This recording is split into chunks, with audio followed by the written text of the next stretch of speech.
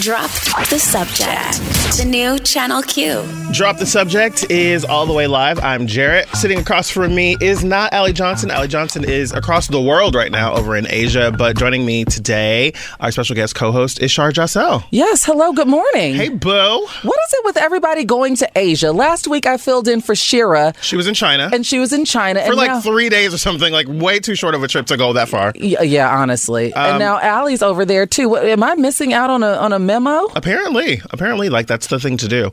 Allie went to Asia this time last year as well, so like she's going for an Indian wedding, nice. And going to be going through Nepal as well. So she'll be gone for until the end of next week. So we'll have different hosts each day. You'll be here again with us next week as well. So really excited about the show. We've got so much to talk about. So obviously, an impeachment hearing happened yesterday, and it was interesting at the very least. We'll talk about that with Ken Charles, who will be joining us just a little bit later.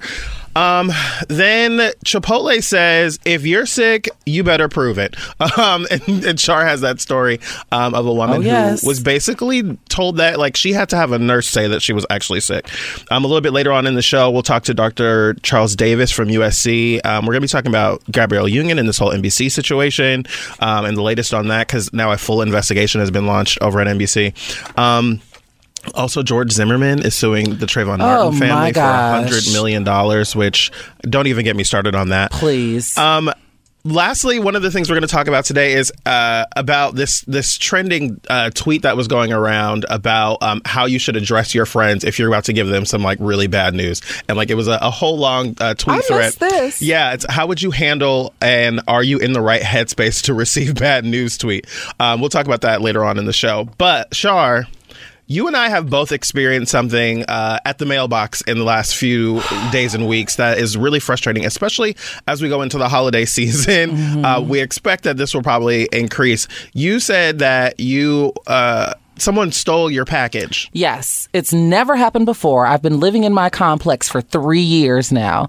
And now granted, it's just nail polish, but it meant a lot. It was to a package, Yes, regardless. it was 2 things of nail polish for $9, which normally 2 things of nail polish would cost you $18. Oh. So I got 2 for half the price. You were mad that you missed out on this deal. And it said that it was delivered. Now, I thought that they were just BSing me because, on Sundays when Amazon says that it delivers, normally they're just playing around, meaning that they'll do it Monday. But no, sure enough, I checked the tracking and it was delivered, left at my doorstep, and even the delivery person took a photo. So someone I love when they take the photo. Yes, someone actually swiped my package, and that really upset me. And I've just had I've had a slew of deliveries this week in particular, because I did go a little crazy for Black Friday and Cyber Monday. But by the grace of God, most things have just come when they're supposed to. But like on Tuesday, I wasted my time from 10 a.m. to 1:30 p.m. waiting on a package, only for them to just drive past my house, I guess, and say they couldn't deliver it. And then it went to a UPS access point, and I wasn't able to get it until the following day. But I was just mad that I wasted time at home. So frustrating to see that happen. Also, it's very bold to walk up to someone's door and steal a package. Oh, super bold. I remember seeing on YouTube this man, he'd set up this package on his doorstep, but it had a glitter bomb in it. So I saw that. Yeah, it was really, really smart, and I'd have to find it. And a camera. It was a camera, a glitter bomb, a tracking device. Yep. It was a really smart situation, and so that when people would pick up the box and take it home, when they would open it, it would explode. Glitter everywhere, and your picture everywhere. It's right. Taking pictures and videos. I saw that. That was a smart idea. Really smart, and to kind of slow people down. But it's crazy how many times his box got stolen because people are always stealing out here. I was talking to my best friend who he lives in a big building as well, and they have a mail area in their main lobby, and he's seen multiple times he's had packages stolen because all of them just kind of sit there on the floor in front of their mailboxes. And he said he came into the building one day and there was a person there who he did not recognize, and he was something just didn't feel right. He was my gut said no. And so he's so I just kind of stood there and waited and stared at him. with that stare that's quiet. It was the Diddy meme. Exactly that. Huh? Yeah. What you gonna do? Uh-huh. So he's like, they did this dance where like the guy ended up like walking away, but like he stayed inside the building but didn't go out the door. And so my best friend, his name is also Jared, oddly. Jared goes over to the mailbox and he like picks up his stuff, and then he walks over to the elevator but doesn't go upstairs and watches the guy go back over there. And so he just kind of stands, and they do this dance, and the guy has like a garbage bag. Like he's stealing multiple things, and he ended up like stopping the guy from stealing more things and calling the super. But it was crazy to me because I can't imagine how bold you have to be to steal someone's package. And desperate. From in front of their front door or like in a public area where someone can walk in and see I want one of those nanny cams or doorbell cams because I live in a close-knit community. My building is not that big. Yeah. And it's like secure and everything. Like you got to have a key. It's like double doors you got to get to before you get to actually knock on someone's front door. Yeah. So I feel like it's someone in, I hate to say it, maybe a neighbor that's porch pirating. I don't know. I've only had one instance where I thought something was stolen, but it wasn't. But I have had an instance where something was put into my mailbox by the USPS people, and I opened it up. I think I talked about this on the show a couple weeks ago. I opened up the package, and there was nothing in it, and like the envelope had like a slit in it, and my item had been taken out of the envelope. Yeah, you got to be careful this holiday season sending stuff. It's just best to just wait, in my opinion, or send electronic monetary gifts. Send a cash app. Exactly. Send me. My parents love to send me a Southwest gift card every year for my birthday, but it comes through email, and there's no one pirating that. Exactly. So, we're going to take a quick break. When we come back, we've got Ken Charles that's going to join us from our sister station KNX, giving us basically a breakdown of what happened in the impeachment hearings yesterday. And then Nancy Pelosi has even ratcheted up the impeachment hearings as of this morning.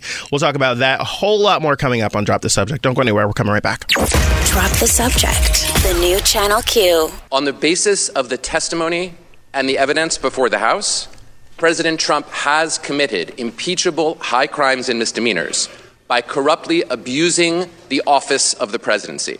What has happened in the case today is something that I do not think we have ever seen before. A president who has doubled down on violating his oath to faithfully execute the laws and to protect and defend the Constitution. I'm concerned about lowering impeachment standards to fit a paucity of evidence and an abundance of anger. I believe this impeachment not only fails to satisfy the standard of past impeachments, but would create a dangerous precedent for future impeachments.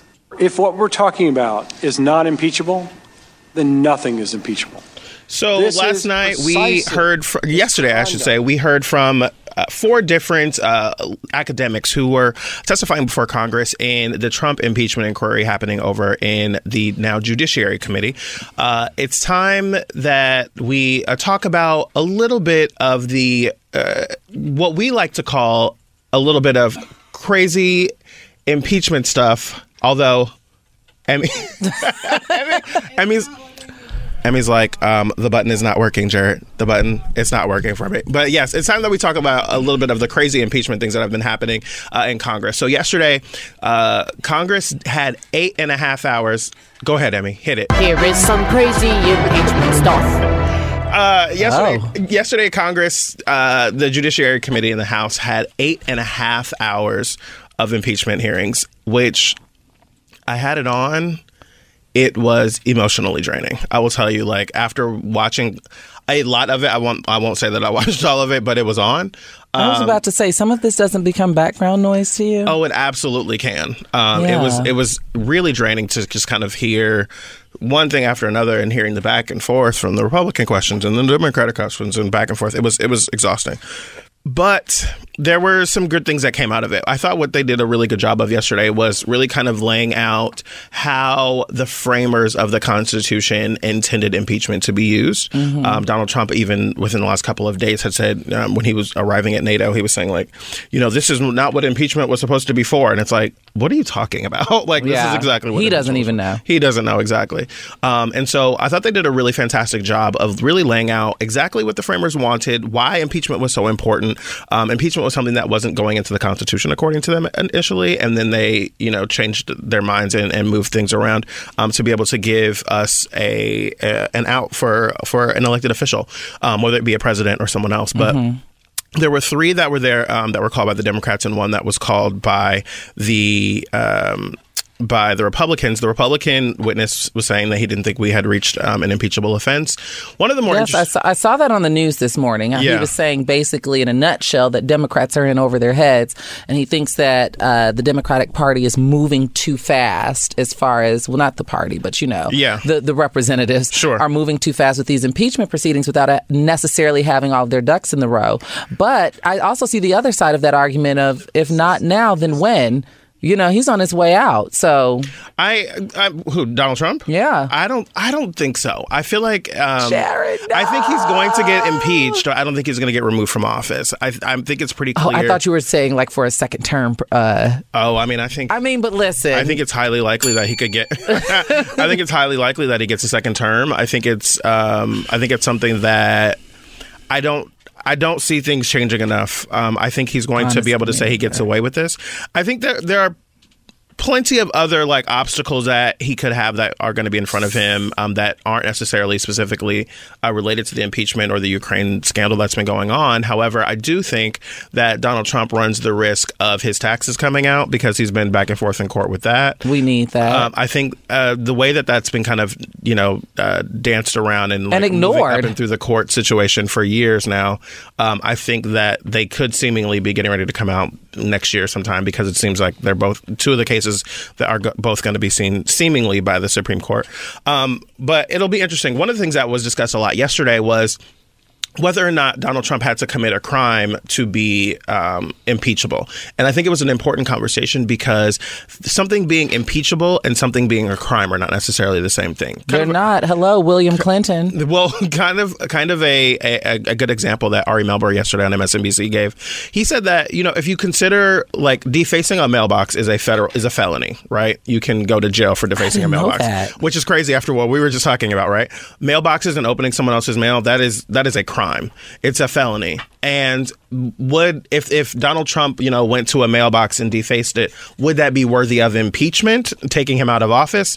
Probably not. However, if he were to basically there are crimes that the president can commit that are not necessarily things that are in law, because, there are things that only he could possibly do that aren't necessarily written into law. Right. I've seen Scandal. And so it was kind of an interesting conversation about the things that Donald Trump could do that could, not necessarily be a crime, but that could definitely be impeachable. Ken Charles from KNX is joining us right now to kind of talk about the impeachment hearings yesterday. Were you fascinated by the conversation about what could be a crime, what may not be a crime, but that might be impeachable? I was having flashbacks to graduate school is what I was having yesterday with all the constitutional law professors. Yeah. It was just making me shake and jitter. Oh no, you were triggered. It was terrible. Although I like graduate school, but that's where I gradually learned I didn't want to go to school anymore. Okay. So. Okay. All right. Well, we're going to take a quick break. When we come back, Ken Charles is going to help us break down some more of the impeachment hearings yesterday. And also, we're going to talk about what Nancy Pelosi just did that is really going to raise the stakes. That's up next. Drop the subject. The new Channel Q. All right. We are back with Ken Charles from our sister station KNX here in Los Angeles. They are our 24-hour news station. And Ken, I love having you able to come in and talk with us about the political stories that are happening. And as we were just talking about while the music was playing, this impeachment inquiry is... I think he's going to get impeached. It seems like that's very obviously going to happen. That's easy. I don't think he's going to get removed from office. I think that's kind of a consensus as well. But even as we were in break and I was saying, I think the thing that he might have concerns about would be these taxes. And the headline now says that he's taken the second case to the Supreme Court about his financial records that have been subpoenaed. Surprise, surprise. Exactly, right? And we were just talking about how I think that these things will come out in June, and he could seemingly continue to drag this out all the way through to the election. He can drag it out for really until somebody says, here's your deadline. You have to release them by June 5th, September 12th, November 8th, whatever it is. He's going to drag that out until 11:59 on the day they do that. Yeah. And the Supremes aren't going to give him a timeline. Yeah. They may rule. Listen, the Supremes might kick it back. They can do a lot of things, but even district court and the appeals court haven't said when. Only that you have to. And so he's going to say, well, wait, I've got to get my attorneys. I've got to run this. Because I'm president, there might be things in there. And so he's got a million ways to drag this out. And even if it comes out who's going to read his tax returns? Who's going to watch the news and listen to I'm looking forward to Farenthold from Washington Post going through them and coming out with, you know what I mean? Sure, but you know, is a guy in Alabama going to read the Washington Post and go, oh, this is terrible? Yeah. So that same 42% that, you know, look, when he said way back when that I could shoot somebody walking down the street in Times Square and still get a vote, he's still getting that vote. Yeah. So the question, you know, still comes down to that 15% in the middle that's quote unquote undecided. How many of them will read it? How many of them will react to it? How many of them will say this is bad? And it also depends on who the Democrats are going to run. Because remember, if it's Elizabeth Warren, if it's, you know, there may be something in the tax returns that somebody who's voting for Biden may go, you know what, I'm going to pull the trigger and vote for Joe. But if Warren is the candidate, somebody may go, you know what, the hell with it. I can't vote for Trump. I can't vote for her. I'm going to sit home. Yeah. And then, you know, the sit home vote helps Trump. Because we know his 42% is showing up. Well, this conversation started because of the impeachment hearings yesterday, and I think it's important for us to also say that today, this morning, Nancy Pelosi came out with seemingly escalating in a way that everyone saw coming, escalating things by saying that by calling for impeachment articles. Sadly, but with confidence and humility, with allegiance to our founders, and a heart full of love for America, today I am asking our chairman to proceed with articles of impeachment. I commend our committee chairs and our members for their somber approach to actions which the president had not made necessary. In signing the Declaration of Independence, our founders invoked a firm reliance on divine providence. Democrats, too, are prayerful, and we will proceed in a manner worthy of our oath of office to support and defend the Constitution of the United States from all enemies, foreign and domestic. So help us God. Nancy Pelosi there. Sounds like she's a little under the weather. Her voice sounds a little sick. We're joined by Ken Charles, and Shar Drossel is guest hosting with us today while Allie's out of town. Talking about the impeachment hearings that happened yesterday, what do you make of Nancy Pelosi taking this step? Well, only Nancy Pelosi could suck the life out of actually making the announcement that we're going to call for articles of impeachment. Yikes, I mean, not a fan. No, listen, maybe because, you know what, she's Nancy Pelosi and she won't talk to us. She won't talk to local media. She won't do interviews. She stays away. But I'm a fan of her work. Yeah. I'm not a fan of her and the way she handles her politics because she doesn't need the media and she knows it. But, you know, I mean, this is a really, really, really historic, important step. Yeah. It's only happened twice before. It didn't happen to Nixon because he resigned before it. Right. So it's only happened twice before. And if she was under the weather, we'll wait a day. But it wasn't the greatest, you know, press conference that she could have done, but she's also following the script. Yeah. I mean, this is we knew this was going to happen. They're going to go through it. I do think there potentially could be a January surprise, though. You know, Mitch McConnell then has to, you know, take this and try it in the Senate. However, he could, and he said he wouldn't do this, but he could. There is a procedure, because parliamentary procedure is for everything, where he could push straight to a vote before a trial, vote that he's not going to get impeached, and end it in 20 seconds. Well, but he said that, Mitch McConnell said maybe a month or two ago that, you know, he doesn't have a choice about doing a trial. Well, he's got a choice. He just said he wouldn't not do a trial. Gotcha. But so, you know, listen, has Mitch McConnell or any politician always been a person of their word? Have they always kept every promise? The question is, what benefits him? Well, funnily, a friend of mine on Facebook this morning saw the Nancy Pelosi story about proceeding, and he said, Nancy Pelosi said, "Shall I proceed?" Yes, indeed. And so I thought that was hilarious. The best part about Nancy Pelosi was when one of the reporters asked, "Do you hate Donald Trump?" And she basically smacked the heck out. It was the very end when she said, I saw this on Twitter this morning. I don't hate anybody, blah, blah, blah, blah, blah. Don't mess with me. Yes. I love it. You know, you go, girl. And everyone was asking for the reporter to be named. Yeah. Everybody's like, who asked Nancy? Who said that? Okay. That's so funny. But I really wish she had that fire earlier in her press conference because, to me, you know what?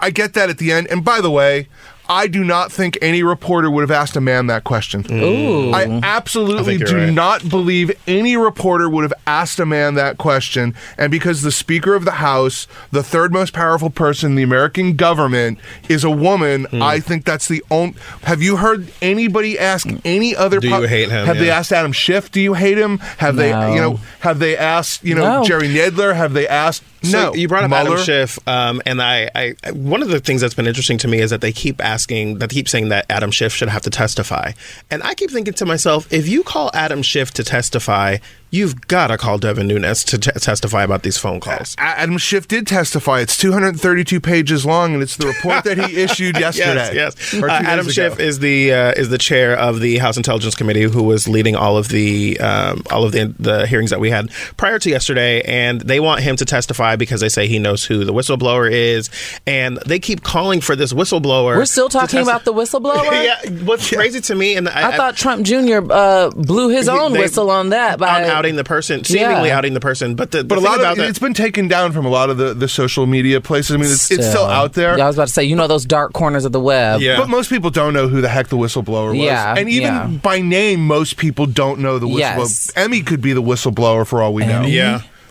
Emmy Q. Just saying. Finally, before we have to let you go, I wanted to get your opinion. They just said that there was a... Emmy with the blow the whistle on us. Yeah. So what do you think? They asked Joe Biden just recently if he would consider Kamala Harris as a vice president. I think her getting out of the race positions her well to be vice president. And I also thought in that second debate when she had that little girl was me moment, I thought she has solidified her place as vice president if Joe Biden becomes the nominee. The problem with Kamala Harris, though, besides the fact that the country is racist and the country is sexist, is the fact that she doesn't help him in any place, because where is she strongest? California. Mm-hmm. That is true. And to be honest with you, and she wasn't even polling the highest here. Yeah. She's got more of the black vote than he does, or he's got more of the black vote than she does. Right? Excuse me. Yes. I mean, so people love Uncle Joe. And to be honest, she's a woman who is smart, and I think she's a woman who's got designs on different office. I think you'll see her more if she does something else, maybe attorney general, maybe something else in administration. If she wanted to be governor of California, she could be governor of California. I think Kamala Harris really adds something to an Elizabeth Warren ticket, but not necessarily to a Joe Biden America ticket. will never vote for two women. They're not even going to vote for one. They're not going to vote for two. Not in our lifetime, at least. I think she enhances an Elizabeth Warren ticket in the way that she wouldn't necessarily enhance a Joe Biden ticket. I don't know that either one of them is a winning ticket. If you want to see a female president, you have a better shot by watching Madam Secretary on CBS than you do watching the White House in D.C. You know what? You're absolutely right, though. On that note, we've got to take a quick break. Ken Charles from KNX, we thank you so much for joining us. When we come back, Chipotle says, if you're sick at work, you better prove it. Don't go anywhere. Drop the Subject's coming right back. Shall I proceed? Yes, indeed. Drop the Subject. The new Channel Q.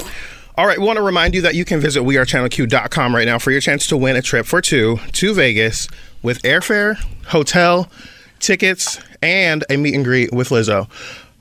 It's going to be one of the most exciting things. I'm so jealous about this. It's for the New Year's Eve concert that she's doing in Vegas. You'll be staying at the Cosmo. You'll be doing a meet and greet with her. You'll get a $1,000 shopping spree to Dia & Co. So jealous about this one. Go to wearechannelq.com for more information on how you can live. I'm jealous too. Yeah, we're all jealous. It's fine. So Shar, you found this story about Chipotle saying that if you are going to say that you're sick, you better be ready to prove it. Yes. So Chipotle is making sick employees call a nurse, basically. They're going to have nurses on call. This is what the CEO, his name is Brian Niccol, he said at a press conference on Wednesday. He told Business Insider that, if you've been sick, they're going to have nurses on call to verify that you're not just like playing hooky. I want to know how that even works, because I've gone to the doctor plenty of times and they're like, well, you probably have a cold. Hello, especially as a black woman dealing with medical folks. You know, they always denying black women. Well, no, like, I mean, there are studies that like definitely show how black racial employees, biases. exactly, black employees are seen as, black patients, yes, are seen as having a higher tolerance from pain, being sick less often, and just being like stronger, and like even like with taking shots, they think that our skin is thicker and more like, so they stab us. Exactly, yeah. No, like this is all data from studies, yeah. Well, anywho, so they're having you basically prove to make sure you're not playing hooky or like you don't have a hangover. Like they want you to really be sick, and that will partially guarantee. I don't know the stipulations and the specificities around that, but you could possibly get paid time for your sick day. Now, one of the reasons why they're doing this is because you know that they had all of those breakouts once upon a time. Remember, Chipotle had to like shut down. They had to put those lemons and limes behind the counter. They took away a whole bunch of the forks were gone for a minute because they kept having food related, people getting sick in large quantities. And so they have these like they hold themselves above the health code. Like they have these strenuous, I guess like protocol to even get back to the grill. You have to have a wellness check to get back to operate the grill to make the chicken and the carnitas and the barbacoa and all of that. I've never been mad at Chipotle over like the whole situation that they've had with E. coli and stuff like that, because they are one of those companies that works the hardest to have like the freshest ingredients from local farms and all that, and it's like it's got to be incredibly hard to regulate all of that and making sure with all those restaurants, exactly, with that many restaurants and seemingly so many farms and so many like distributors and all that, it's got to be really difficult to make sure that everyone has like the same standards and like things slip through the cracks. We have in California right now this romaine lettuce recall where people have gotten E. coli from romaine lettuce, fecal matter from animals that have gotten on the lettuce. Exactly. I forgot what county it's from. I don't know, but I know there are, plenty of people who've gotten sick. And so I've never really been that mad at Chipotle. I still will go and get myself a carnitas bowl any day of the week. So with everything on it? With everything on it, yes. Extra hot sauce. And I always end up telling them, could you put cheese on there like this is your bowl? It's not your cheese. Like, come on. Quit playing games. All right, we're going to take a quick break. When we come back, a shooting happened yesterday in Pearl Harbor. We're going to give you the latest on what happened there. Plus, Lil Nas X has made history. All that coming up next on Drop the Subject.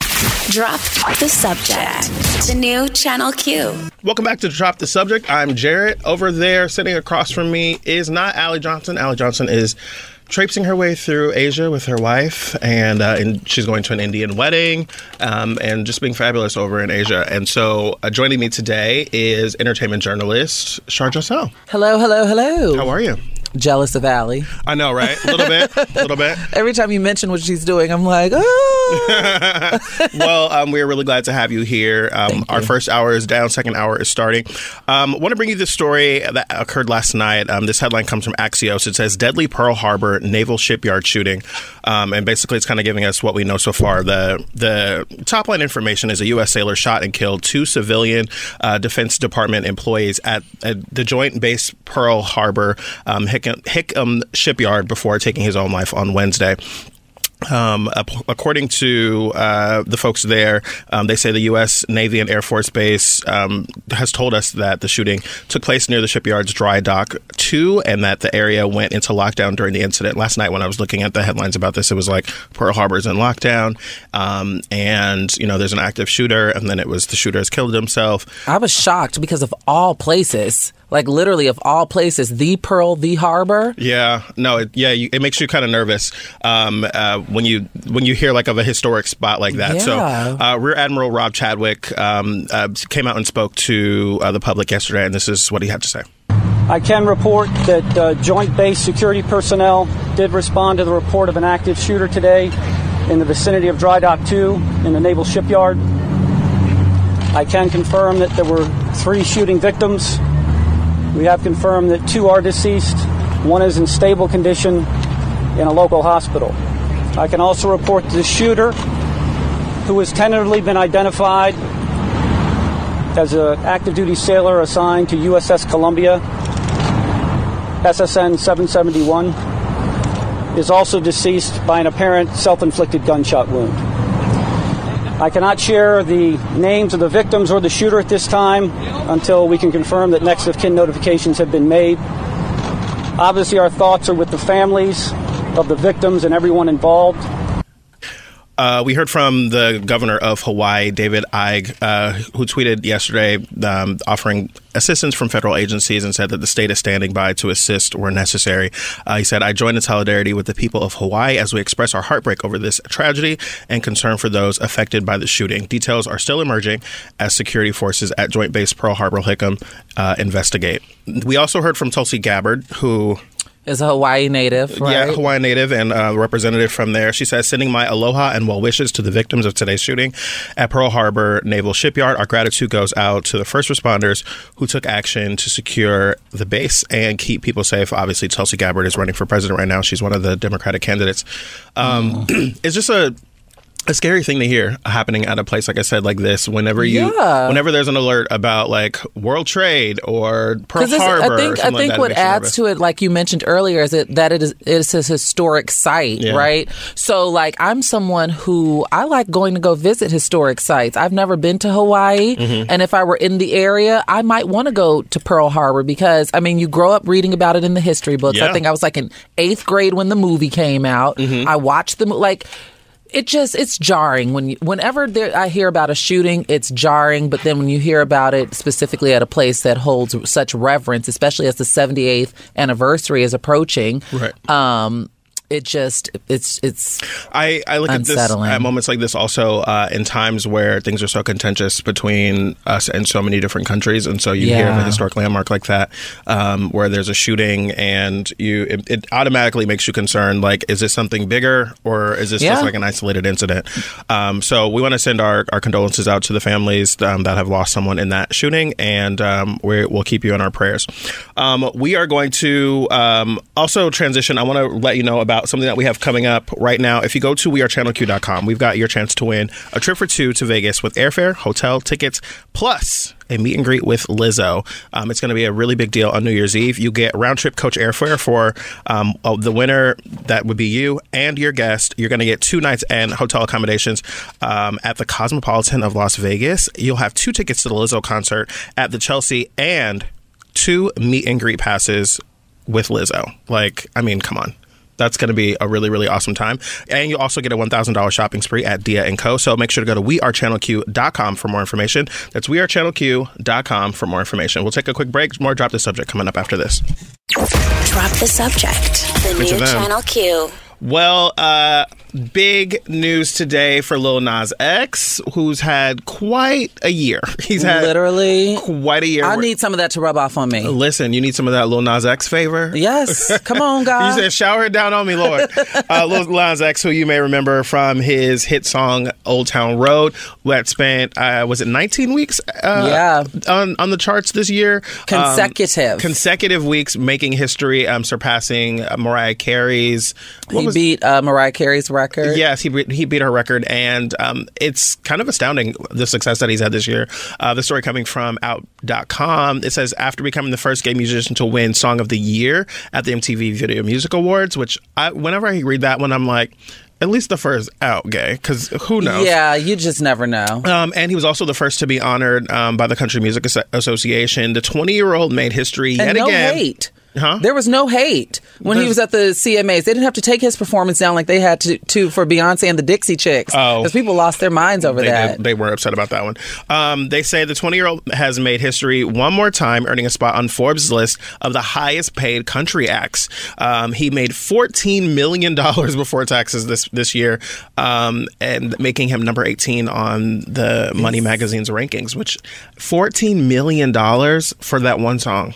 That's a good year. I just thought of another accomplishment he did. He successfully blocked Taylor Swift from reaching number 1. The Swifties were up in arms about this. Oh. Well, she got Artist of the Decade this year. She's doing okay. Ciao. She's doing fine. However, he's coming on the heels of a huge gargantuan year, and he's leading the Grammy nominations by 6 nominations. What is fantastic it's next is month. All 3 of the leading people this year are Lizzo, Lil Nas X, and Billie Eilish. All 3 of them are newcomers to the Grammys, and all of them love me some Billie. Yeah, they all have the most Grammy nominations, and it's pretty extraordinary to see something like that. Yeah, I love watching him. Like, The second song he came out with, Panini, I was like, no, this is fine. But I just enjoy like watching him win and like seeing him, you know, kids love that song, seeing him doing schools. Oh my gosh, the kids, when he would go to those schools, those kids would lose their minds as soon as that beat dropped. One of our sister stations here did a contest where Lil Nas X will come to your school and you guys win money. And like, you know what I mean? Like, I'm just loving seeing his success and like watching him rise. I also cannot ever not think about the fact that he was like one of those Nicki Minaj. He was one of the barbs. He was a troll on Twitter. He was a Twitter He rebranded. And he definitely rebranded his whole situation and became... Even though they said his AMA outfit was a tribute to Nicki in the hot the lime girl. green thing? Yes, the lime green zebra was a tribute to Nicki Minaj from the Hot Girl Summer music video. You know, Meg Thee Stallion's Hot Girl Summer? Check it out. Which is your jam. I know you love Meg Thee Stallion. Oh, yeah, I love me some Megan. Check out the outfits. They're the same thing. I didn't realize that. Okay, I'll have to go back and look at that. The barb is still there. So, it hasn't gone anywhere. The barbs do not die. No, they do not. They only multiply and change energy. Timothée Chalamet is a barb. Oh, really? Yes. That's so interesting. Okay. Well, from one barb to another, Billy D. Williams walks back. He's probably not a barb. Has walked back his comments about gender fluidity. Last week, we told you about this interview that he did in Esquire, where they were basically, you know, he was talking about being able to embrace him, her. Exactly. He said he never tried to do anything except himself. He says, I think of myself as a relatively colorful character who doesn't take himself or herself too seriously. You see, I say himself and herself because I also see myself as feminine as well as masculine. I'm a very soft person. I'm not afraid to show that side of myself. Well, he's clearing things up. He says, well, first of all, I asked last night, what the hell is gender fluid? That's a whole new term. And he said... This is an 82-year-old man, Exactly, right? He said, what I was talking about was about men getting in touch with their softer sides. He says that's a phrase there's a phrase that was coined by Carl G. Jung, who was a psychiatrist who was a contemporary of Sigmund Freud. And he said they had a splitting of the ways because they had different ideas about consciousness or unconsciousness. It's a collective unconsciousness. But he coined a phrase that's called anima animus. And animus means that the female counterpart of the male self, and the animus is the male part. He's basically like... Potato. Listen, the material is still there no matter what you call it, Billy. Right. Like, you might not label it that, but like, that's what we call it today. Yes. And I think that maybe the term is what scared him off. Like, his publicist was like, what is going on? Yeah. But listen, like I said, the meat and potatoes of it is still there. And I do think that people rushed to label him. Yeah, because he never used that language. He did not explicitly label himself that, and he did not use that language. But, you know, people, we all got to get our clicks nowadays. You all got to, you know. Well, I'm fascinated by it. I think it is a situation of, you know, using a different label for something or for what is similarly defined. So we'll take a quick break. When we come back, Shar is up for News It or Lose It. Don't go anywhere. Ooh. Drop the subject. Channel Q. Drop the Subject presents News It or Lose It. News It or Lose It is live. Democracy reigns once again at Drop the Subject. Shar Jossell is joining me, sitting in for Allie Johnson. Shar likes to always tribute her News It or Lose It to a journalistic icon. Today, she is Shar Stephanopoulos. I am. I was just about to correct you because Shar Jossell has left the building, but Shar Stephanopoulos is here. All right, what you got? So, first story. CNN employee claims exec threatened to kill him over discrimination lawsuit. Oh, girl. News it. You're going to news that one? Pantone announces color of the year with not so subtle message. I like this story. I saw this. News it. Facebook to curb viral posts about white vans abducting women. No idea what that's about. So news it. Yes, you got all three. That's a 3 for 3. Very proud of you. How do you feel? Of the day. We have a you're about to see. This is all new to me. Is 3. So that's the number. We'll take a quick break. When we come back, more News It or Lose It. But first, this is Loose Number of the day. Drop the subject. The new Channel Q. Drop the Subject presents News It or Lose It. That's right. I'm joined by none other than Shar Stephanopoulos. Yes. Also known as Shar Jossell other days. Yes. But for News It or Lose Most It, she is days. Shar Stephanopoulos. You've brought us 3 stories. You got a 3 for 3, which, no small feat around here. Congratulations. Mm-hmm. Now, explain what happened at CNN. Child, this is a classic story of just insanity when you break down race. Okay. So Dwayne Walker, who's a black employee at CNN, claims that his boss threatened to kill him. His boss is named Whit Freese. I hope I'm pronouncing that correctly. That's a good name. Whit Freese? Yes, that's Whit. I would want him to be like a meteorologist Whit in local Freese. news. Whit Freese is here with the forecast. I could totally see that. We have Dallas rains out here, but anyway. Yeah. So this is according to the Atlanta Journal-Constitution. Now, the encounter happened August 15th in a restroom at CNN. Okay. Where the boss walks up to Walker and says, "Just drop it." Walker replied, and Freese reportedly replied with, "If you F with my money, I will kill you." Oh my God. In the bathroom? In the bathroom, in the privacy of the restroom. Oh my God. This then prompted Walker to file another complaint with Human Resources, but he was placed on administrative leave the following day. I think the block just got too hot for him. CNN representatives say that they characterized Walker's claims as outrageous and damaging. They released this to a statement on the Post this past Thursday. What was the quote from the guy, though? "If you F with my money, I will kill you. Kill you?" Because there's a discrimination suit afoot. That's craziness. Yeah. I feel like CNN is like such an enormous place, and like so many people, especially if this was in Atlanta, like the Atlanta world headquarters there is an enormous building. It's like they have the largest escalator in the world there. Like, it's a huge place. And so I can imagine, like, being there, you do kind of feel like you're lost in a sea of people that work there. And so, like, to have you, like, a boss come tell you that they will kill you in the bathroom. What in the scandal? Now, what I find interesting is that CNN is not standing by Walker in this. So this will be interesting to see how this... also had like multiple discrimination lawsuits against them from their black employees. Yes, he claims that there's a pattern of systemic discrimination against African Americans, especially men, at CNN. I know. Where any minorities who complain are placed on a list called BOLO, which stands for Be on the Lookout For. No way. Oh, yes. And he has held down 28 jobs that he sought out 28 jobs at CNN. I know specifically one producer who was a part of like a class action lawsuit against them, and that was like the second one that they'd had against them, and that was easily 10 years ago. Or no, like 5 years ago. Well, part of their statements say the accusations by Mr. Walker are entirely false. I don't know how they can say that with such confidence when they weren't in the restroom. But anywho, both with regards to his personal career development and the slanderous allegation against a coworker that never happened. So they're coming out, swinging. Yeah. Right. Well, shout out to Dwayne. Hope he's okay out there. What's happening with Pantone Color of the Year? I love this story. So Pantone is feeling a certain shade of blue, a classic blue. The cult favorite company announced its highly anticipated color of the year Wednesday night, and classic blue has been chosen to represent the first year of the 20s. I love that. Now, you've been to my house multiple times. You know that my walls are painted blue. Like, yes. I didn't even realize like blue was a thing for me until I like was painting my second place and was like, oh, so you have a thing about blue. That's like me with gray. Yeah. I love gray up against a good yellow. My whole bedroom is gray and yellow, like a heather gray and a yellow, but not a highlighter yellow, just a regular yellow. Yeah, my last place was all shades of gray. This place is gray with blue. I knew you were going to do that.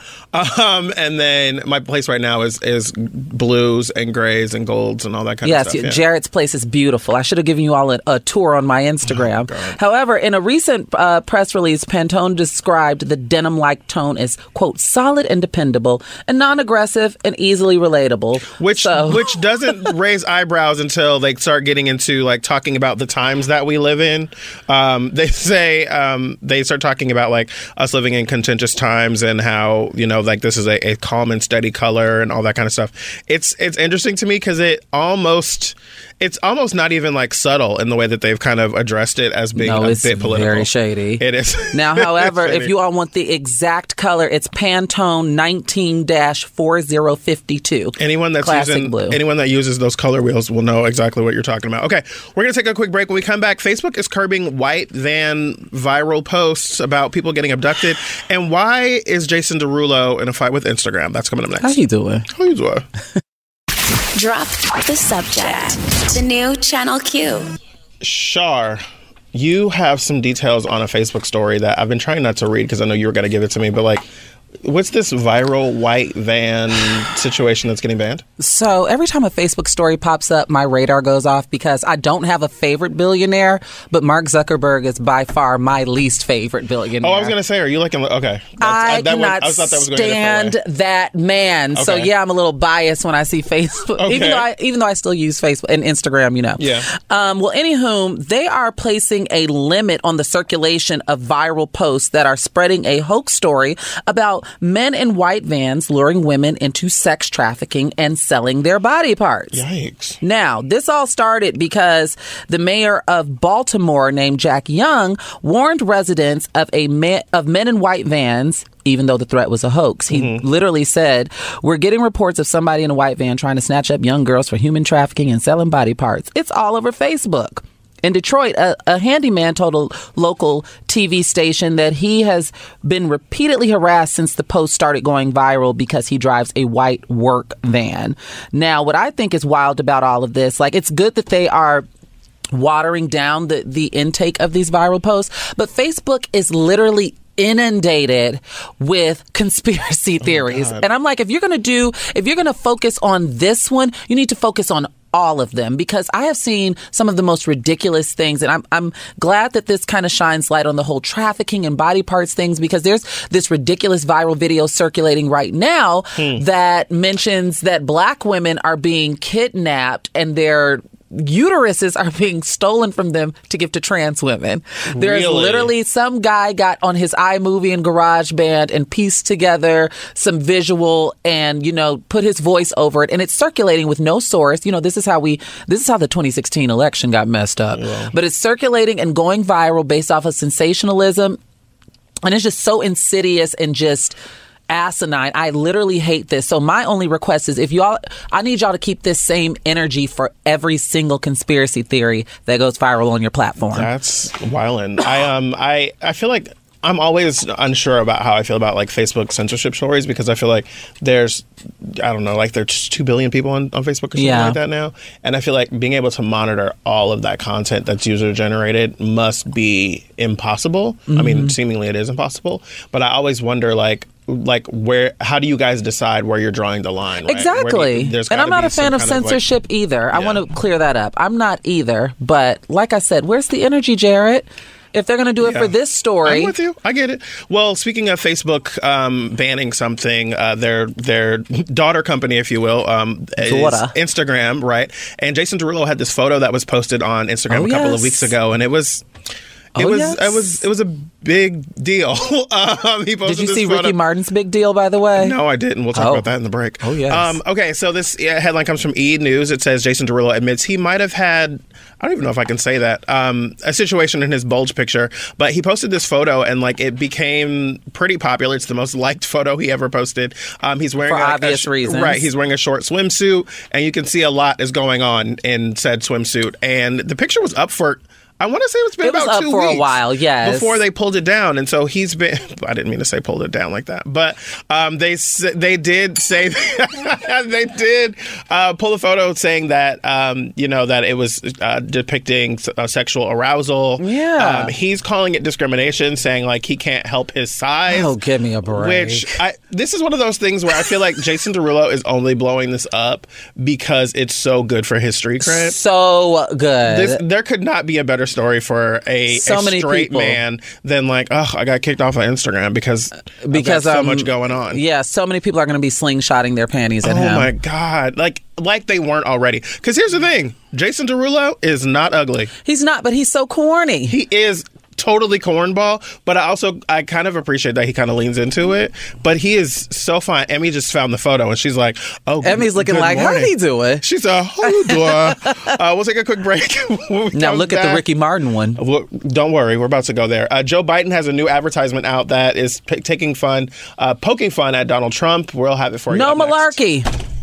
Drop the subject. The new Channel Q. Welcome back to Drop the Subject. I'm Jarrett. Allie is out right now. She's in Asia. She's in India and in Nepal. She's there for an Indian wedding, which we kind of helped her prepare for on the show.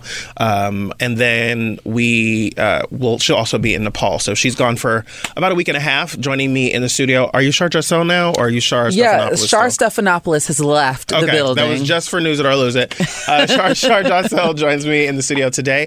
Joining me tomorrow on the show will be Dr. Jen Mann. That's going to be very fun.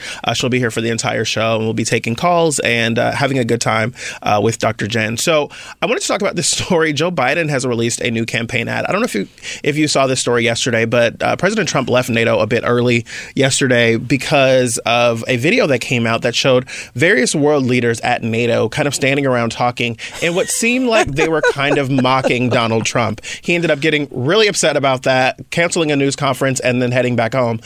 Joe Biden has taken this and made it into a campaign ad, which technically means that this is a story for Drop the President. Drop the President. Joe Biden has taken this advertisement and is really playing on it, saying that everyone is looking at Donald Trump as a laughingstock. Leaders caught on camera laughing about President Trump.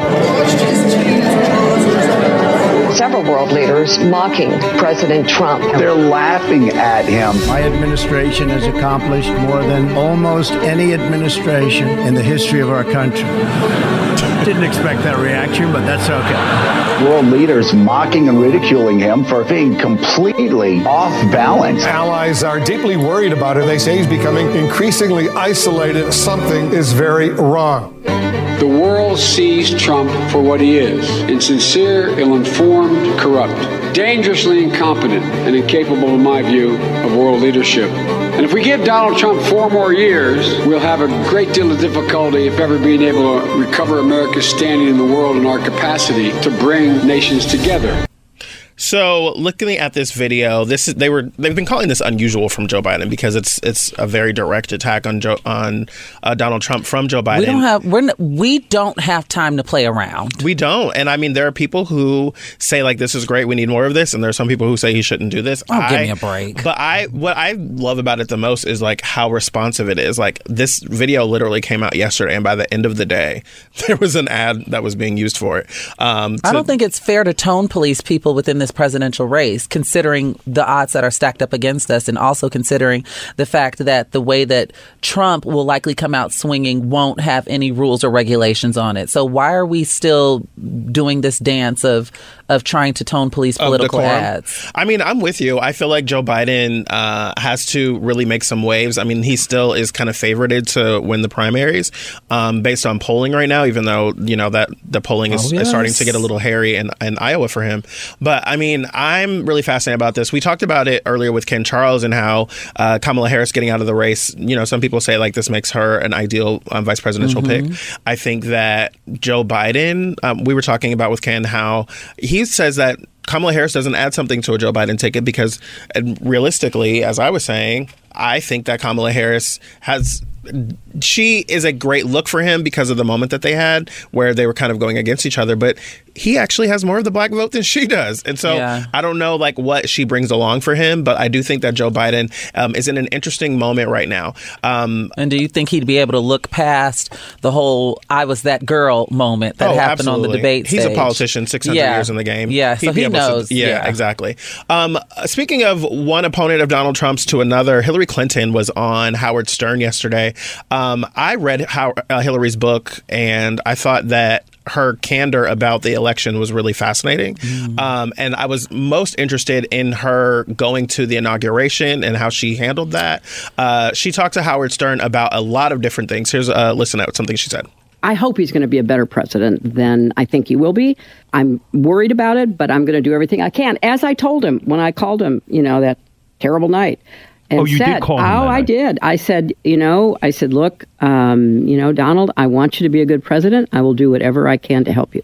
So, we're in that Was he period. gracious or was he a sore winner? He was so shocked he couldn't. I mean, he could barely form a sentence. He was as shocked as you. Right. He was more shocked than me, I think. Yeah, so she's talking about how, like, the night of the election, she called him and she was saying to him, I really hope that he's going to be a better president than I'm expecting. And I think it was interesting. We were saying that Hillary Clinton, needed to be this person during the election, but I think it was difficult for her to be able to feel that way. She talks about in this, and she talked about in her book how she felt limited in how much personality she could have. She always had to be really measured because of her upbringing in college and in business as a woman. So it was interesting. And women still aren't given those freedoms or those liberties, even on smaller scales, like even in just the everyday workplace, to really, I guess, let their hair down. Not everyone. There are still workplace politics that play into that as well. And I tweeted and Instagrammed about Kamala Harris's this video of her dancing in the office with her Baltimore Before I Let Go office, right?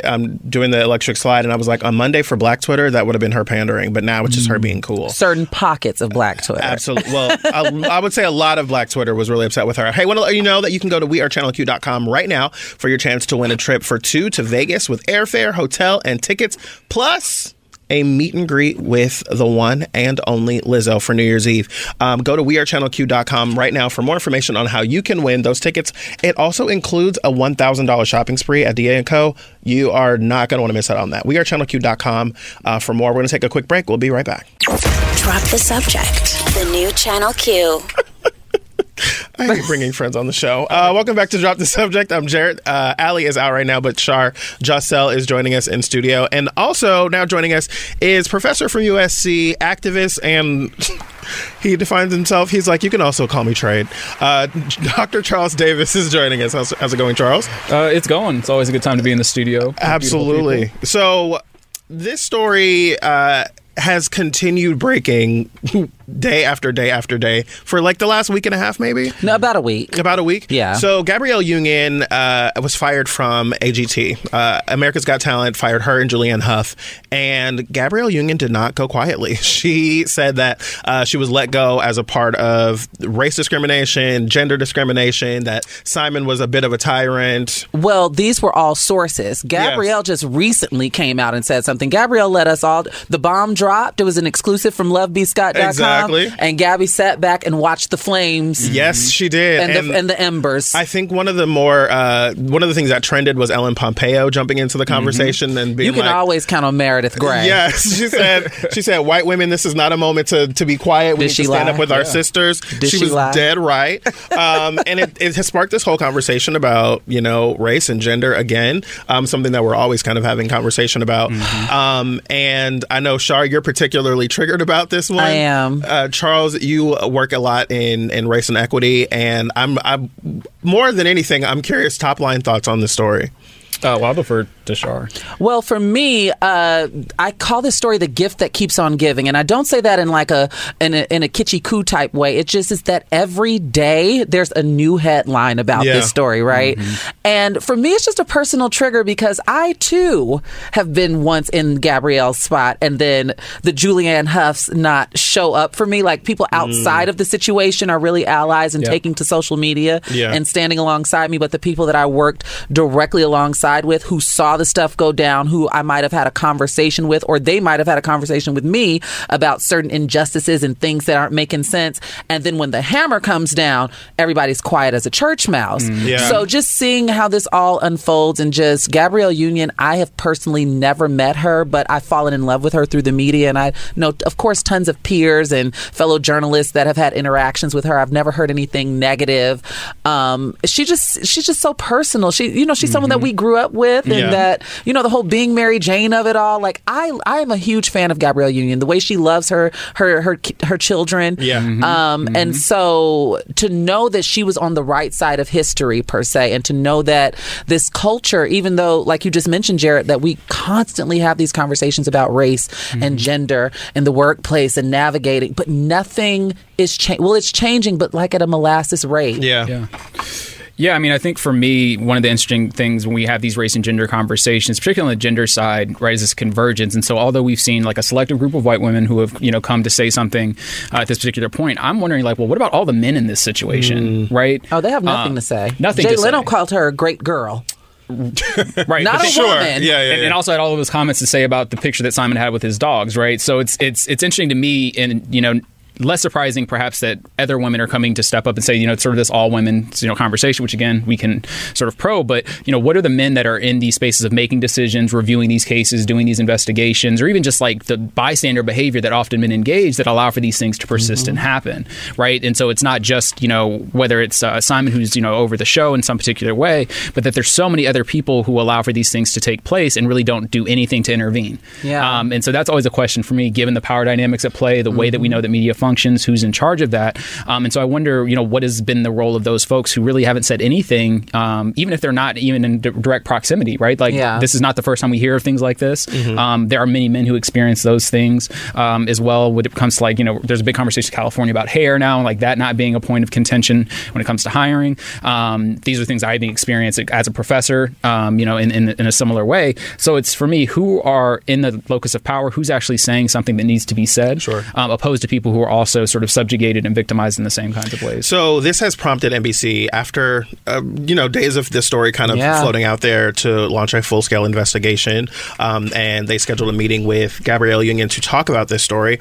Gabrielle Union tweeted yesterday afternoon, "We had a lengthy 5-hour and what I thought to be productive meeting yesterday. I was able to again express my unfiltered truth. I led with transparency and my desire and hope for real change." NBC hasn't responded to the CNN article, the CNN journalist, for comment, but I think when something like this happens and you're glad to hear that they had a conversation with her and that it was so lengthy, but then you wonder, okay, so what do we want to see come out of that? Like, what do we hope to see out of that? Like, I don't think Gabrielle Union really wants her job back. No. But at this point, you know what I mean? But I mean, these two things are not necessarily exactly analogous, but like, I think about this with Colin Kaepernick as well, right? There's a headline out saying that the receiver in the workout that he did just got hired by an NFL team, but Colin Kaepernick still hasn't. And so, like, when these companies have treated, Gabrielle Union and Colin Kaepernick wrongly, I don't know that Gabrielle Union wants to go back, but Colin Kaepernick definitely does. And it's an interesting dynamic in those scenarios that I don't know what the right answers are in those kinds of situations. Well, NBC needs to clean it up.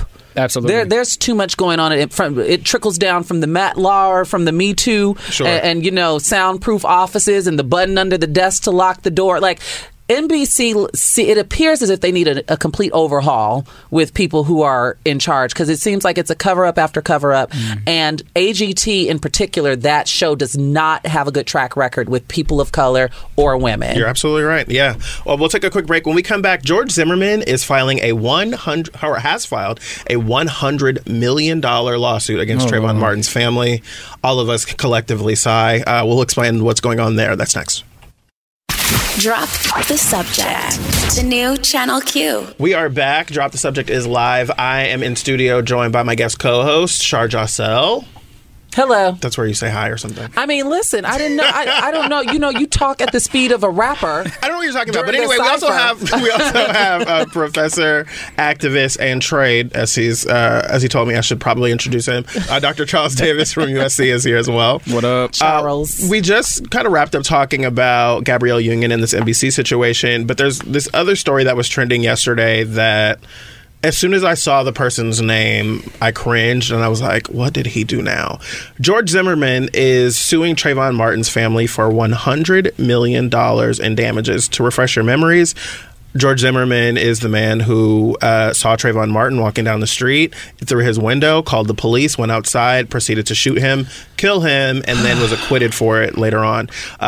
He went on to try and sell the gun he killed Trayvon Martin on the internet. He went on tour. He was signing American flags for people. Selling paintings. I believe there was a domestic violence situation with his girlfriend at one time. Multiple times then, I guess.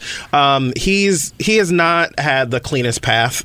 He's not had like the best Google search results. But apparently he is suing the family of Trayvon Martin for $100 million. he claims in this lawsuit filed by his lawyer that the case against him rested on false evidence and is alleging abuse of civil process and conspiracy.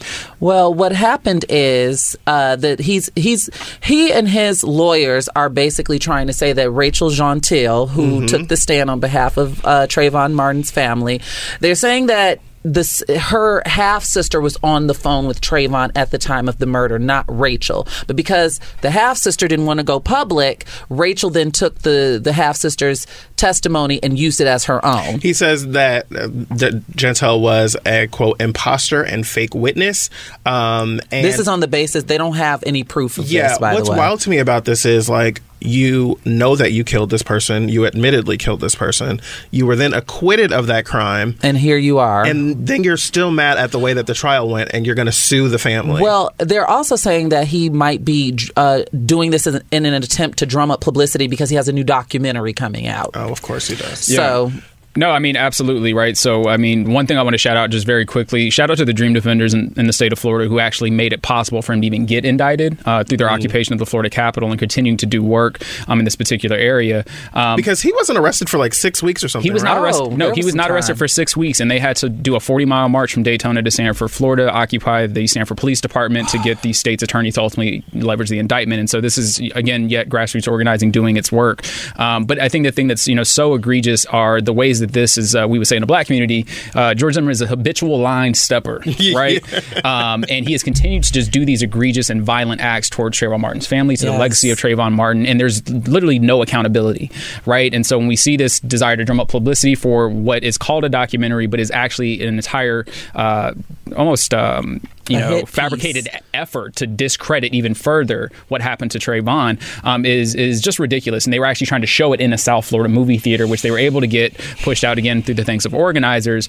But this is exactly how we think about whiteness as property, as we say in the critical race theory world, of how the law really is made to protect the interest of whiteness as a structure, right? And how it can be leveraged against people of color and weaponized in this way, even when you've already made good on getting out of the situation, right? Like, you've been exonerated. Just sit your ass down. Exactly. Sit down somewhere. Perpetual troll. OJ. Listen, because when he put the gun up, I immediately thought about the If I Did It book, and I was like, why are you still doing this? Benjamin Crump is the family's attorney representing, he's named in the suit, but he's also representing the family. They put out a statement saying the plaintiff continues to display a callous disregard for everyone but himself, re-victimizing individuals whose lives were shattered by his own misguided actions. He goes on to say he would have us believe that he is an innocent victim of a deep conspiracy despite the complete lack of any credible evidence to support his outlandish claims. This tale defies all logic, and it's time to close the door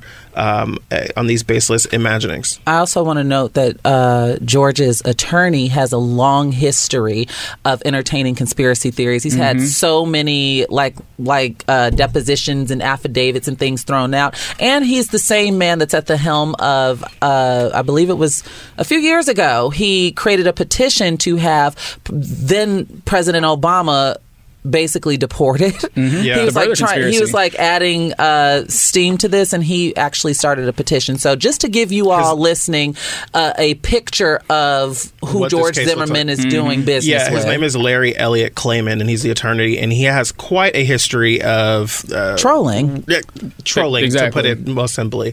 And him using this lawyer is even its own tea, right? Like, because no respectable lawyer is going to pick up this case. No, absolutely. But when you have a documentary that you want to promote, of course, and you want to get your name back out there, I just wish this man would just go away. That's been my prayer since 2012. Just go away, crawl in a hole, and disappear. We're going to take a quick break, but before we go, Dr. Davis, do you want to stay and do Gay Gay Cray Cray with us? Do you have time? Why not? Okay, we'll keep you here. We've never had a straight man as a part of Gay Gay Cray Cray, and a straight man and a trans woman. It's going to be completely fun. We're going to completely blown up stereotypes. Exactly. Before we go, we want to remind you to go to wearechannelq.com for your chance to win a trip for two to Vegas with airfare, hotel, tickets, and a meet and greet with none other than Lizzo for New Year's Eve. Go to wearechannelq.com right now for your chance to win round trip tickets.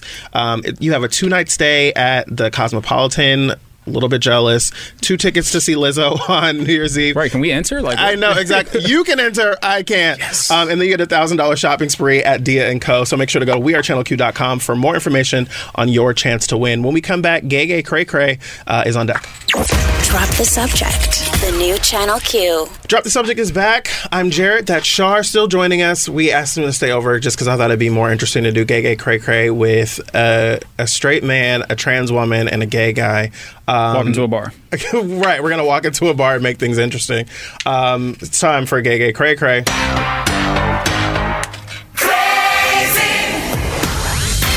Happy belated birthday, Brittany Jean. I was going to say, the 2002 in me always is excited to hear this Backtown Q. All right, so Gay Gay Cray Cray. We've taken the story of a couple who has done something crazy, outrageous, or otherwise difficult to understand, and done my very best to take out the names and the pronouns, and you have to figure out if we're talking about straight people or gay people, and it's very difficult. I'm nervous. We always talk about like trying to switch everything out, and then now that I know everyone's details, I'm like trying to make sure I don't slip up. So I'm going to read you this story. I asked you guys for gender specific, gender neutral names. You gave me Courtney and Apple. Not sure what to do with that. Shout out to Gwyneth Paltrow. Sure. The inspo. Okay. Whatever. Okay, so Courtney and Apple are the 2 people in this story. Okay. Courtney made headlines this month when Courtney revealed that they'd split from Apple and started dating their child's ex. Now, the Happy May December couple may have to have children they may be having children of their own. Courtney and the 25-year-old ex, Courtney's former assistant and the ex of their child, fell in love after the ex-boyfriend. This is so hard. The ex-boyfriend's last name is Hutchinson. Okay. After Hutchinson dated Courtney's daughter, with whom there was never a sexual relationship. The couple are now still not okay. Are now living in the same house with Courtney's ex, Apple, and the couple's 2 children. The original 2 children. They have twins named Saffron and Aspen, as if that makes anything any easier. Wow. Wait, this is just sexuality. This is not race. I mean, you can guess things. Okay, I'm just, as you're telling right, me. it's like, my sister has a cat named Aspen. There are definitely things where I'm like, that's not us. This ain't my people. I would definitely say that's Look at Allie. the material. Okay, so you saw Saffron and Aspen, and you're like, oh, these are white people. Got it. It's one big happy family, but they want to make it bigger. According to this article, Courtney said they, along with Apple, want to have twin daughters and don't want there to be any secrets. And they say they want to just get the negativity out of the way before the babies arrive. Apple has even agreed to be a godparent to the new child. Oh. Again, not my people. We have to sage these mics after this is over. I don't want none of this energy.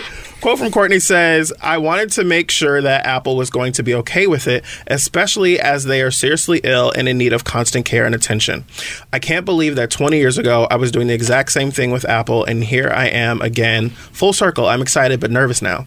Courtney acknowledged that their family is, quote, unorthodox, but loving, and that their priority is to have a stable home for our kids and what is now an extended family. That's according to Courtney.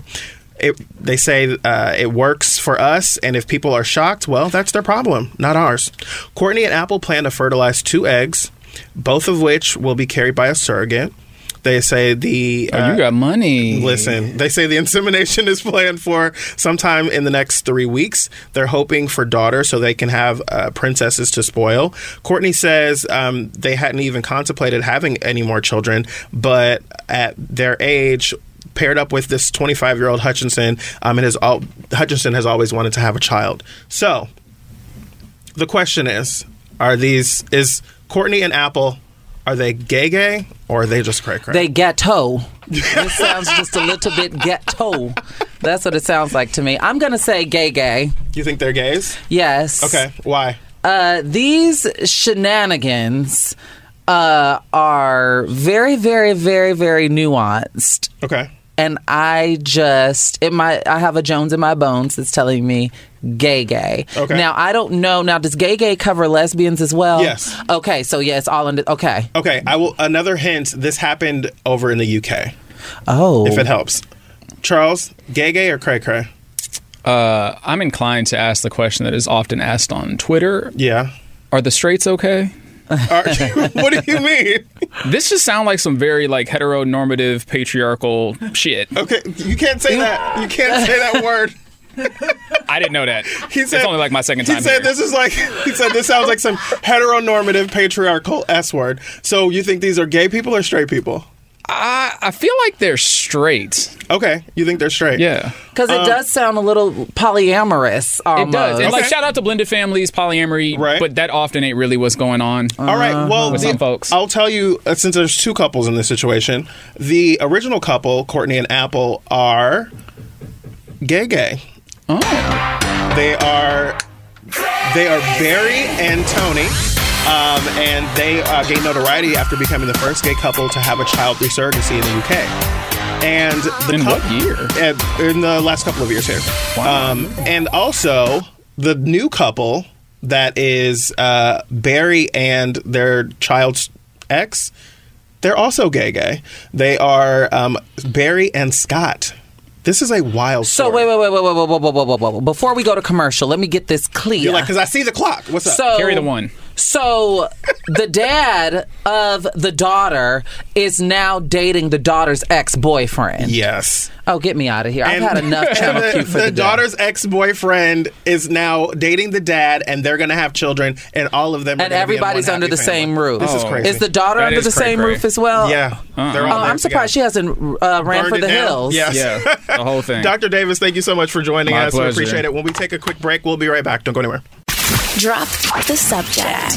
The new Channel Q. So there is a new trending conversation happening on the social medias, and it's a question, but just the question by itself is a little cringy. And it was tweeted out over the weekend and really became a pretty viral situation. So this woman named Yana, Y-A-N-A, Yana Blurt, tweets out the following photo that has the following question, I should say. It's someone texts another and they say, "Are you in the right headspace to receive information that could possibly hurt you?" Oh my God. I feel like I would get that text message and I don't know how you're supposed to respond to that.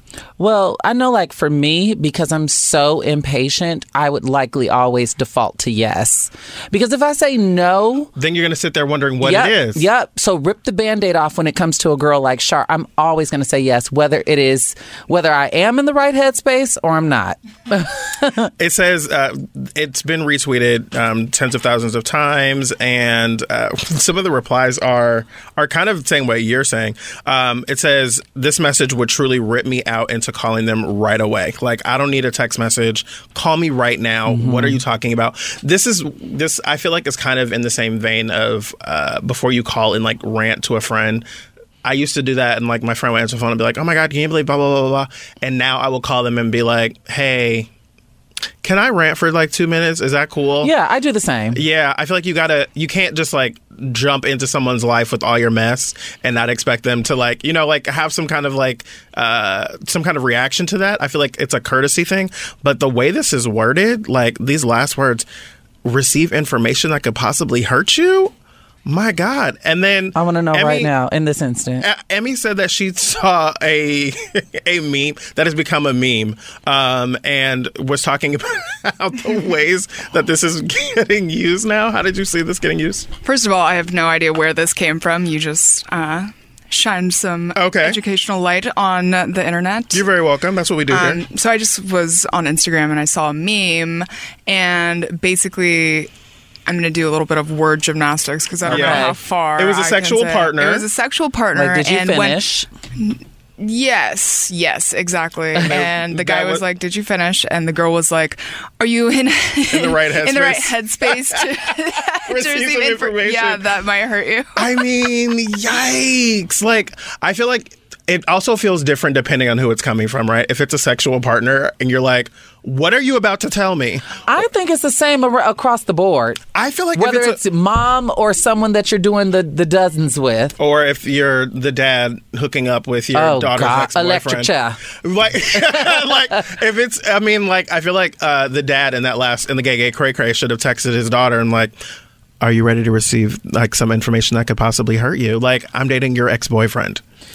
I'll never get over that. It didn't even happen to me, and I won't get over it. And you're feeling a way about it? Yes. But is anyone realistically going to say no? They're going to be like, nope, not in the headspace. Don't come for me. Honestly, I mean, I don't think anyone would say no. We'll see, but here, like the flip side of this is someone replied to the tweet and they said, I find it condescending when people think I can't handle things. Your imagination is usually way worse than the news itself, and this just makes the sender feel better while adding extra stress to the recipient. Terrible idea. Please don't start this. Good point. Agreed. I kind of get that. But I think it's a common courtesy thing, right? Like, you don't want to just like, hey, I just heard something really, really awful about your parents. Or, I just saw your ex-boyfriend. I saw your current boyfriend. It's the way that it's worded. You could be like, what are you doing right now? Hey, you got a free moment right now to chat. You don't have to do all that framing and all that extra wording of it's going to hurt you type. Like, no. Someone says, my friends got my back and I got theirs. I'd probably smack my friend if I got a text like this. Maybe get better friends and cut the assumption that this is a problem for a lot of people, because it's really not. I don't know. I feel like if I got a text like this, it would definitely be jarring to me. But similarly to you, I think I'd be like, I would probably just immediately call them and be like, what is it? Tell me now. Yeah, because I'd have to call. I'm not dealing with replying to you and then watching bubbles for the next 5 minutes as you're typing out an essay. Exactly. As your heart is pounding. There's nothing worse than waiting for, like, on Instagram it says typing, or in an iMessage it's the bubbles that are blinking. It's so annoying. I don't have time for that. All right, we got to take a quick break. More Drop the Subject coming up right after this. Drop the Subject. The new Channel Q. Welcome back to Drop the Subject. I'm Jarrett. Allie is overseas in Asia right now, and like there's Insta stories of like the pictures of the mountains and all that kind of stuff. While she's away, Shar Jossell is joining me here in studio. How's it going, Shar? Yes. I mean, my blood pressure's high because I was just talking to someone about what Jay Leno was saying. Yeah, we're about at America's, allegedly, at America's Got Talent. You want to explain what that was? Well, he made, according to sources, he made an extremely offensive joke about Korean people. There was a photo of like Simon Cowell with like dogs in his face, like playing like in a hallway or whatever. And Jay Leno, I'm not going to repeat the joke, but he made a cheap shot at like, eating Asian dogs. culture. Yeah. So, that just got my blood pressure raised because Gabby allegedly called him to the carpet about it. And of course, he didn't respond too well to that. Well, there's that. Allegedly. Okay. So, next story that we got to really get into, it's kind of two-pronged. And so the U.S. Is going to be giving free HIV prevention pills to the uninsured, but there's a weird loophole. This story comes from NBC News, and it starts basically kind of explaining what's happening. Basically, the government is going to be starting a national HIV prevention program that is going to distribute free HIV pre-exposure prophylaxis medication, or PrEP, to uninsured Americans at risk for acquiring the virus. The Department of Health and Human Services is rolling this out, but the plan doesn't go far enough for a lot of people. They say that the major problem with this is this loophole that the program does not cover the blood work required for PrEP, which advocates call a barrier to PrEP access. If you're on PrEP or you're on any kind of HIV medication, you have to get tested. You have to go back and do blood work pretty regularly. Yeah, so they'll give you the medication but won't test your blood. They won't do the blood work, and the blood work can be very expensive. And so Health Secretary Alex Azar is calling this new program Ready, Set, PrEP. And he says it's a historic expansion of access to HIV prevention medication and a major step forward in Donald Trump's ending HIV epidemic plan, which was announced that they're trying to reduce HIV transmission by 90% by 2030. But like this leaving out of this major part of the it's literally a necessary part. Exactly. And so it's kind of frustrating and baffling. Like, why would you only go halfway, right? Because you get to have this great headline, but then everyone else is talking about it and saying like, yeah, but like, who is this really going to benefit if they can't get the blood work done? There are some people that are saying that, according to Health Secretary Azar, he says that community health centers could provide these tests for free, though that's not a part of the official plan. And I think that PrEP is one of those conversations that is continuing to grow within community because it has such a high success rate with preventing transmission of HIV. And have a friend that works at the Department of Health, and they had this whole initiative about getting PrEP to trans women and wanting trans women to have more access to PrEP to be able to protect themselves. Is this a conversation that you've heard amongst the trans community about PrEP? Honestly, no. Really? I know that at like my doctor's office, it's offered, and I've seen like, you see like the ads. Mm-hmm. There's some trans women featured in the ads, and we've even seen commercials with this mix of different people in there. But this is not something that I have discussed amongst my group of friends. Mm-hmm. And it's not something that I've discussed with my doctor. But I have my own set of reasons to why, personally, I have not discussed this with my doctor. Right. No, not asking you about like your personal choices or decisions in that space, but I'm more so just the thinking, conversation. Yeah. The conversation, more so, if it does come up, has been around like my gay friends, honestly. Interesting. Okay. Well, there's also a piece out in Yahoo News that says that white Americans are far likelier to receive HIV prevention drugs than minorities. Earlier, we were talking about there are studies that say that, Black and brown patients tend to be treated differently than white patients. Mm-hmm. And those studies say that doctors view Black and brown patients as having higher thresholds for pain, of being less, sick than they say they are. That's why Black women are like dying during childbirth at staggering rates. Higher mortality rates, infant mortality rates. According to this, according to the research, they say that racial disparities remain at a core challenge for the administration in its stated goal of ending HIV epidemic numbers or lowering them by 2030. They say at-risk racial minorities and people in lower income brackets are less likely to know about pre-exposure prophylaxis or PrEP or to get a prescription from a doctor, even if they are aware of its benefits. And that's really alarming, but not surprising, I guess. It's something like that is kind of aligned with everything else that we've heard about what it's like to be a Black or brown person in America that is seeking healthcare. And it actually harkens back to this point that we often talk about, but I feel like isn't really grasped from the larger scale, which is systemic racism. Yeah. Like, it's literally a system of structures put in place. Absolutely. It's not just being called the N-word or followed around a store. It's so much more to having to deal with this, and this is shedding light on it. Absolutely. For sure. So I'm fascinated by this story, and I'm glad to hear that more people are going to be getting access to PrEP, but I'm also really concerned about the way that this is not going to necessarily help people in the ways that we would like it to. Before we go, I want to remind you that you can go to wearechannelq.com for your chance to win a trip to Vegas with airfare, hotel tickets, plus a meet and greet with Lizzo, which is probably one of the best prizes I think we've ever given away on Channel Q. Oh, yes. You can go to wearechannelq.com for more information on this national contest. You got round-trip airfare for you and a guest, 2-night hotel accommodations for you and your guests at the Cosmopolitan, and 2 tickets to the Lizzo concert with a meet and greet with Lizzo backstage at the concert. And then on top of all that, there's a $1,000 shopping spree with Dia & Co. So you're not going to want to miss that. Go to wearechannelq.com for more. Up next, News It or Lose It. Don't go anywhere. Drop the Subject presents News It or Lose It. Trade places. It's time for me to drop down the headlines. You've got to hit the bell for the stories that you're going to news. Are you ready? I am. All right. Number 1, a banana duct taped to a wall sold for $120,000 at Miami's Art Basel. Oh, this is ridiculous news. Okay. This sweet UK Christmas commercial is melting everyone's hearts. This wheat, you said? This sweet UK Christmas commercial is melting everyone's hearts. Yeah, we'll news it. All right. And then Instagram has yet another new policy on the way. Oh, I'm newsing that one. I'm sick of them. I'm sick of them. I'm sick of Instagram. All right, that's 2 3 for 3s in a day. I'm pretty proud of us. All right, good work. Emmy's like, wait, are we doing the song? We're doing the song. You're about to see the number of the day. News It or Lose It's coming up right after this. That's the number. Drop the subject. The new Channel Q.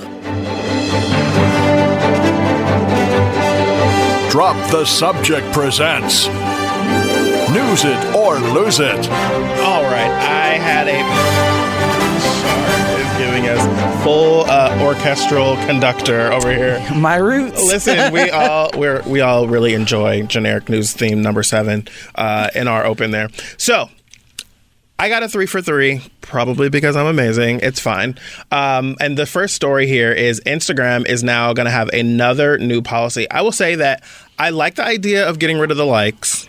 I love that they got rid of the activity bar, the activity news thing. No, I needed that. Why? Because you know what? Because you're nosy as hell. I'm nosy, and you know what? Parts of me I'm not ashamed to admit publicly. I can get a little insecure. But you know what? Maybe I didn't need it because it would, fuel my insecurity. Oh, I thought you were going to drop an F-bomb there. No. It would feed my insecurity. Yeah, like if there's a man that I'm pursuing... And you see him liking a bunch of stuff and not liking yours. I see the type of girls he like, and I don't look like them. I get that. Okay, well, the latest in new policies coming from Instagram are something that seemingly they should have been doing a long time ago. You know that the Instagram user tends to skew younger than the Facebook user.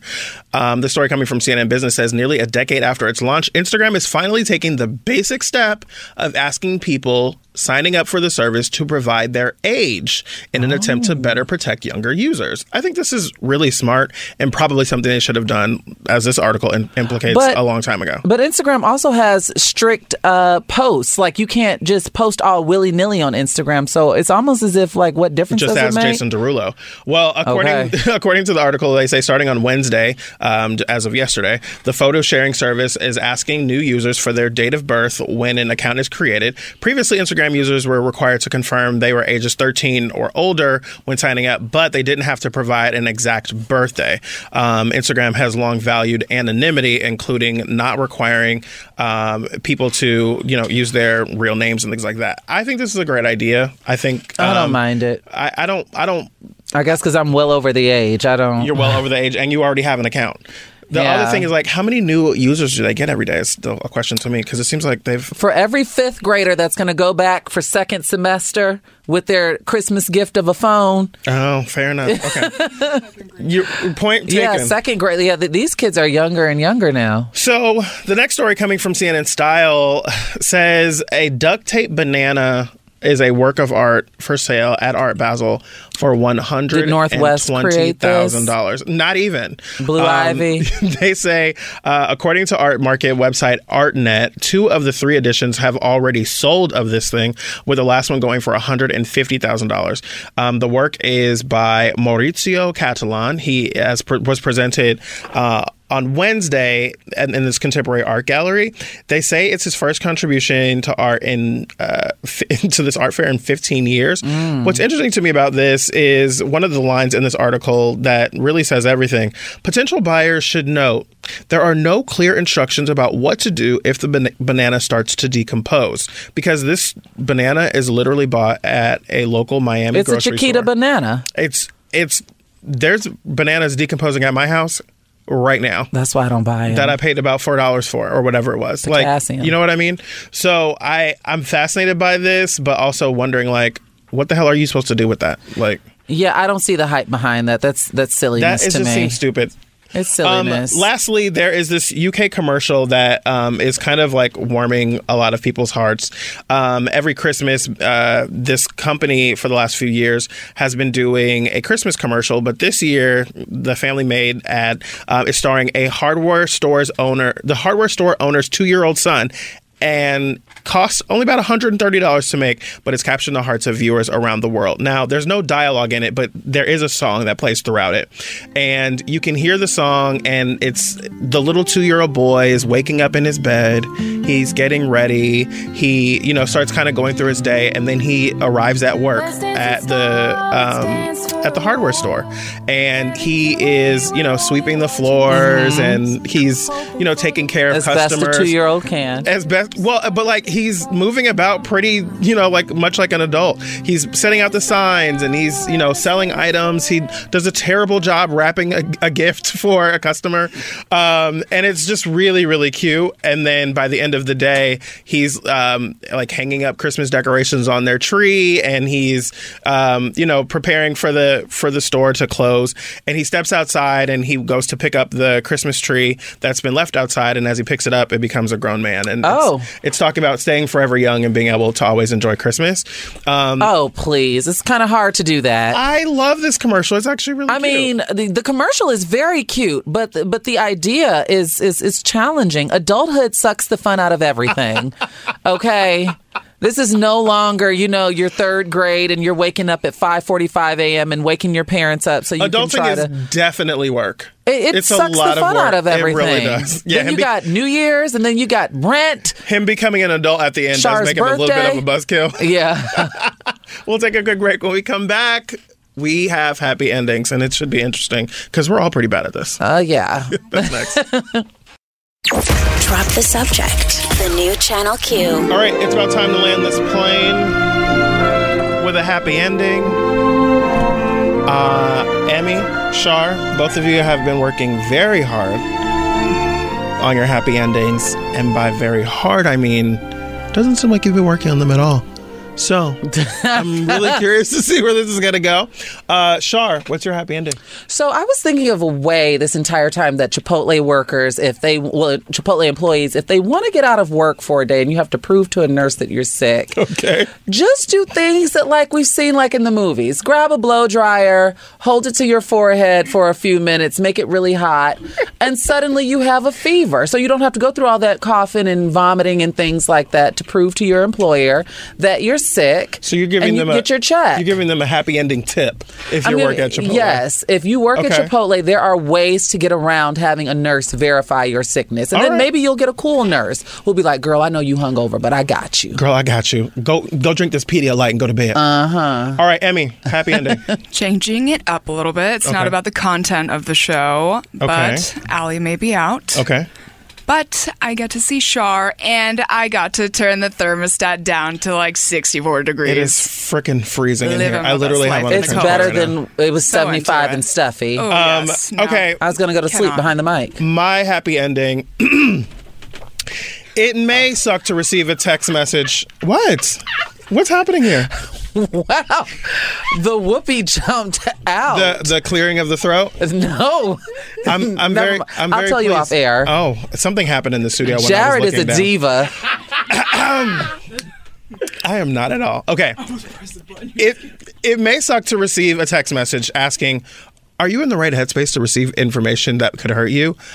in a text message. Unless you're Donald Trump getting a text message from Nancy Pelosi about impeachment saying, "Yes, indeed. I'ma throw shade if I can't get paid." Shall I proceed? Yes, indeed. That is right. This has been my favorite moment of the whole day. Like, shall I proceed? Yes, indeed. Totally did it for my whole spirit. Before we go, from the illustrious Let's Go There with Shira and Ryan. Ryan Mitchell joins us to give us a preview of what's on their show a little bit later. Yeah, I've been listening to your show. Y'all have done wonderful. Thank you. But we got a big show coming up. So basically we're talking about, Trump and how their administration's like literally taking away food stamps for over 700,000 people. Yeah. We actually have I'm pulling up. The press secretary from the USDA is going to be Yes, the deputy undersecretary for food, the USDA, Brandon Lips, is going to be joining us. We didn't want to read just a statement. We wanted to actually find out why they made this decision. So get ready. It's going to be an interesting one because I'm about to drag. I hope he's prepared. Well, all right. That's going to be coming up here on Channel Q at 4 o'clock Pacific time, 7 o'clock Eastern. We thank you for listening. Tomorrow, joining us in studio for the entire show, Dr. Jen Mann will be here. Shar, we'll see you again on Monday. Have a great day, everyone. I'll actually be here tomorrow just with Ryan. That's right. You'll be on Let's Go There tomorrow. So. The better show. You know what? Please leave. Get out of here. We'll see you tomorrow. Bye. On the next, drop the subject. On the next show, we've got an exciting one. Dr. Jen Mann is going to be joining me. She's normally only here on Tuesdays for a segment or two. She's going to be here the entire show as my guest co-host. We're going to take your calls. We're going to talk about the crazy stories of the day. I cannot wait for Dr. Jen. Drop the subject. 12 to 2 Pacific, 3 to 5 Eastern. On the new Channel Q.